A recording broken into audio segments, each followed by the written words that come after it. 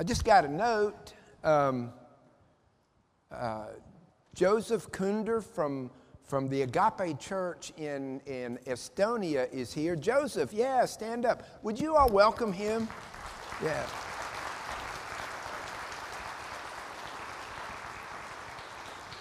Joseph has been at the Friends of Estonia meeting that was taking place the last few days in Nashville, Tennessee. It's so good to have you here with us this morning. Yusuf Karsh was one of the most famous photographers in the 20th century.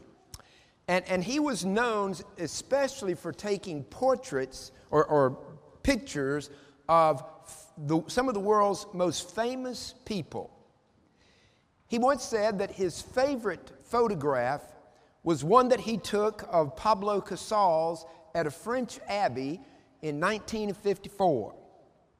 They had gone to this place for the photo shoot, and as he was setting up his equipment, he didn't know it, but behind him, Casals had taken a seat, opened up his case, pulled out his cello, and had begun playing Bach.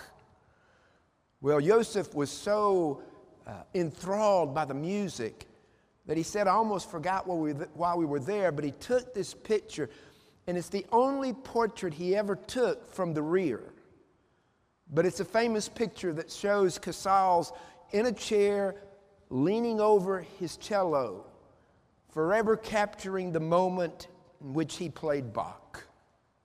Years passed, and there was a showing of all these portraits, these pictures at one of the museums in Boston. And every day, this little old man came in to view the exposition, and he would go and stand in front of this one particular picture of Pablo Casals. And he would just stare at it.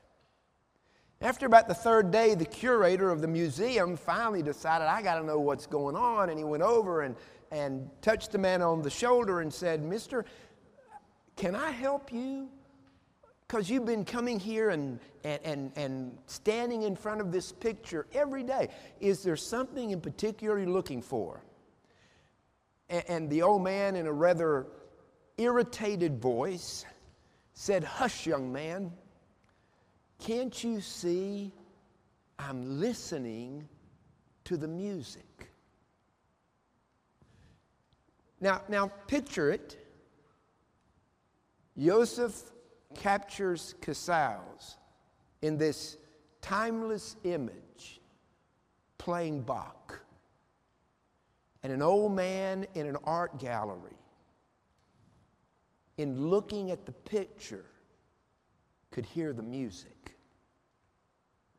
Now, I mention that because I don't want our look at Acts 2 simply to be a look at the past of what the church once was, as if we're reading a book simply of history. But I hope that in looking at this portrait that Luke has written for us, that we are so drawn into the image that we can experience in our viewing the very work of God that Luke is describing. That we can begin to experience in our own lives as individuals and as a church.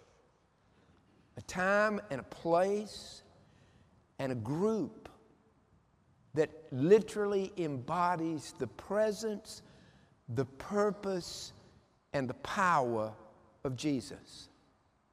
So for the next few moments, we're going to look at this picture. And we need to ask ourselves, is the picture upon which we're gazing the picture that others see when they look at Fountain City United Methodist Church? It's a whole new community. What does it look like? Well, if you take a moment and look, you realize that this new community that has been formed with the birth of the church, that first and foremost, it is a welcoming community. I've been here long enough that you all probably, without me telling you, you probably already know my favorite Old Testament character. He is the son of Jonathan, the grandson of Saul. His name is Mephibosheth. And if you remember the story, you'll remember that one day David asked the question, is there anybody left from the house of Saul for whom I can show kindness for Jonathan's sake? And Ziba, who was one of David's servants, who had been one of Saul's servants, said, yes, there's a son of Jonathan named Mephibosheth, but he's a cripple. And you can tell in the tone of his voice, he's saying, David, don't even bother. But David does bother. He sends out his servants to find Mephibosheth, who happens to live in a place called Lodabar, the land of barren pastures. And they bring Mephibosheth back to the palace. And David and Mephibosheth have this moment of meeting. And Mephibosheth says to David, what would you have to do with a dead dog like me? Now, Ziba might have thought Mephibosheth wasn't worth the effort. And Mephibosheth might have thought that I'm not anything more than a dead dog. But David didn't seem that way. In fact, what happens is incredible. David restores to Mephibosheth all the treasures of his grandfather. David gives him land, livestock, and servants. But the best part of all is that David gave Mephibosheth a place at his table. And the closing words of the story read like this. And Mephibosheth ate every day at the table of David as one of the king's own sons. Now, friends, that is the church at its best. The church is not about simply opening the doors and shouting out to the community, hey, we're here, y'all are welcome to come. The church at its best dares to ask the question, is there anyone to whom we can show kindness for Jesus' sake? The church at its best is a church that's willing to go out and to search the Lodabars, the barren pastures of this world, and to find Mephibosheth wherever he or she may be. And to say to everyone who for whatever reason began to feel as though they're nothing more than dead dogs, you're a lot more than that. You are a son. You're a daughter of the King. And there's a place for you at our table. When we get serious about being a welcoming community like that, we're going to begin to see what they saw so long ago. People added every day to their community. Secondly, this is a community where we share one another's burdens and struggles.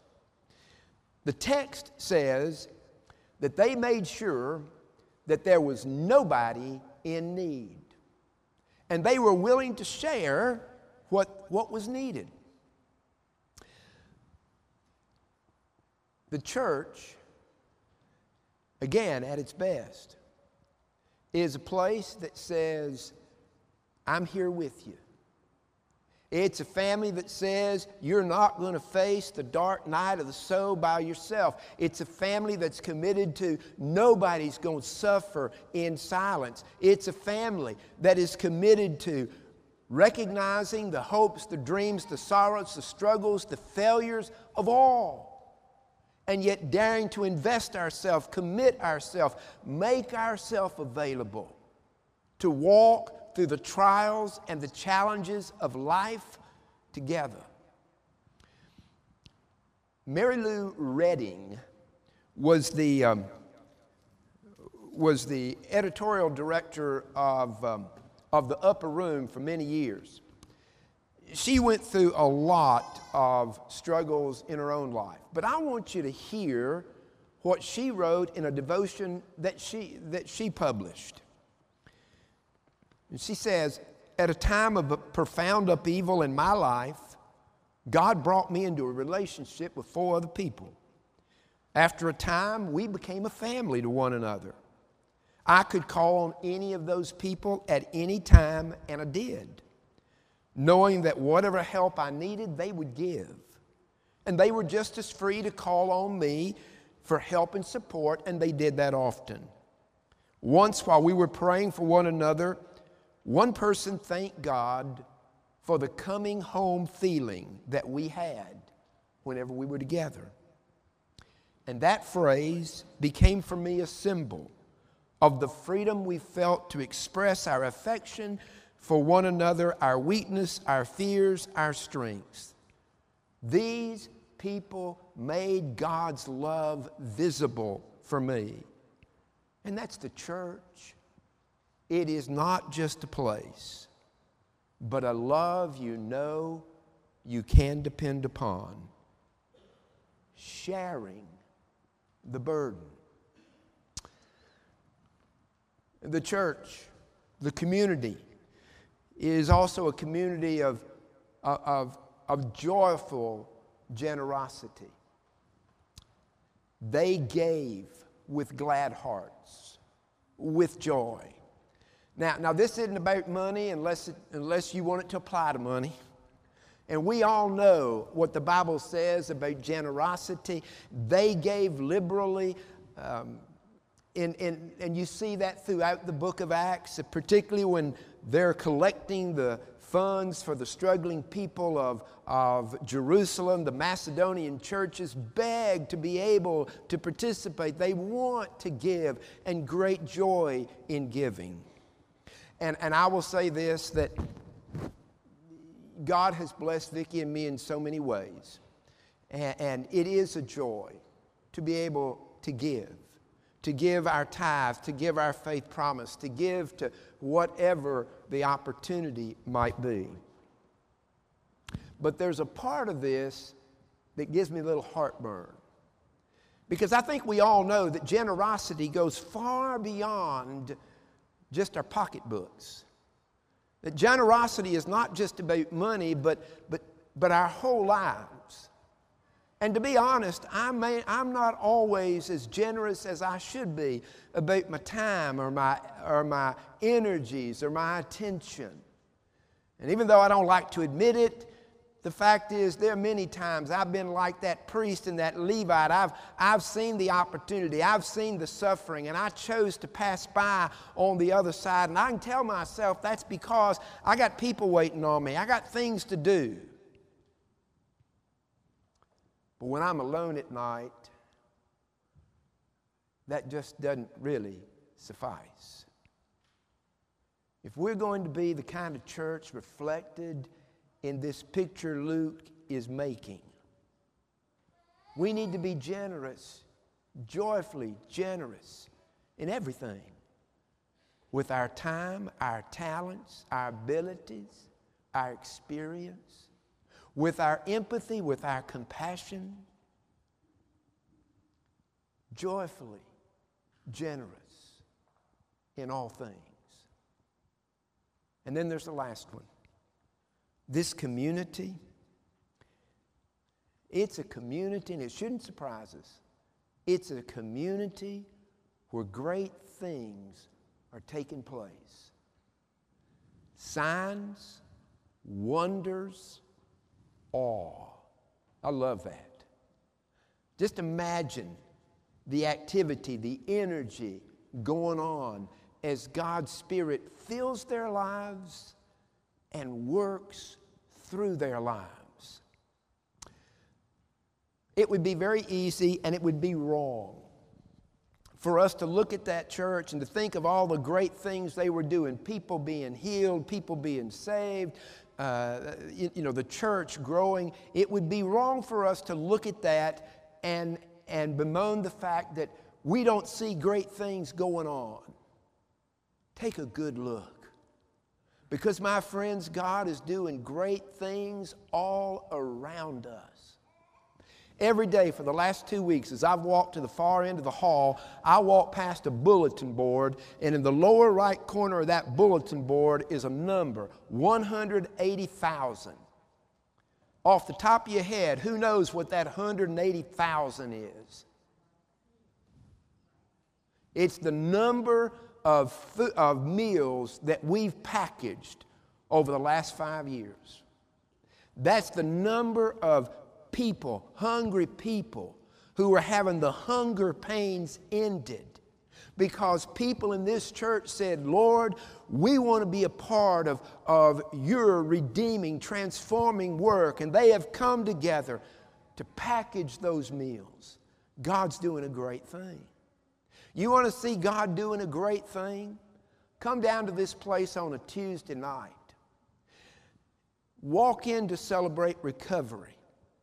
See the broken lives that are made whole. See hopeless people who are finding hope. See people who a couple of years ago were struggling mightily, and the people, the young men and women, they are becoming because of God's Spirit at work in their hearts and minds. Stick around here on Saturdays when they come back for step studies. It's amazing what God is doing among us. If you want to see the great things, you ought to take a look on some of the small groups we got going on, whether it was the Wednesday night studies, and they've been great this year, or our men's Bible study on Tuesday morning. 25 years they've gotten together to study the Word. Or the Thursday night intercessory prayer group that gets together every week. Or the countless smaller Bible studies that are taking place in this church. You want to get excited? Go see what our children are learning about Jesus and being a disciple on Sunday mornings and Wednesday nights. I get excited thinking about our youth and the mission trips they're taking this summer. And in fact, I learned right before church, the youth came to Daniel and said, we want to go on another global mission trip next year. Not in 2. And folks, you're going to have the opportunity to help make that happen. But when kids are saying, hey, we want to go and serve Jesus, friends, God's doing something great among us. Every week, we got GED classes. And I am so grateful for the volunteers who teach in that, because people of this church are giving hope and opportunity to folk who wouldn't have it otherwise. And God's making a difference. This Saturday, we're going to have an opportunity to show hospitality to a whole lot of people in that spring cleaning sale. The list goes on. I tell you this, I know that God is present at work and doing great things, because every Sunday morning in the music in this church, I know He touches my heart and He lifts my spirit. God's doing wonderful things, and you know what? He can do so much more if we're willing. Wes Seelinger is an author, an Episcopal priest, and a motorcycle enthusiast. And in one of his books, he uses 2 images to portray the church. One image is a riding lawnmower. Now, I can identify with that. I've had riding mowers. And you know, riding lawnmowers, they're slow, they're steady, they plod along, they're safe for the most part. And when you get through with them, everything looks so pretty, doesn't it? But a motorcycle, well, it's daring. It's risky. It can be fast. It can be thrilling. It's going to take you on an adventure. My neighbor next door this winter bought himself a new Harley. Every day when he cranks that bad boy up, I wish, oh, do I wish. And then I look at Vicki and I know better.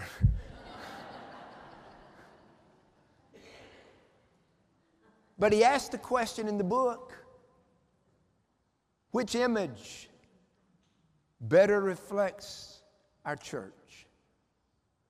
Are we settling to be safe, predictable, plodding along and making the world a little nicer, a little prettier wherever we are?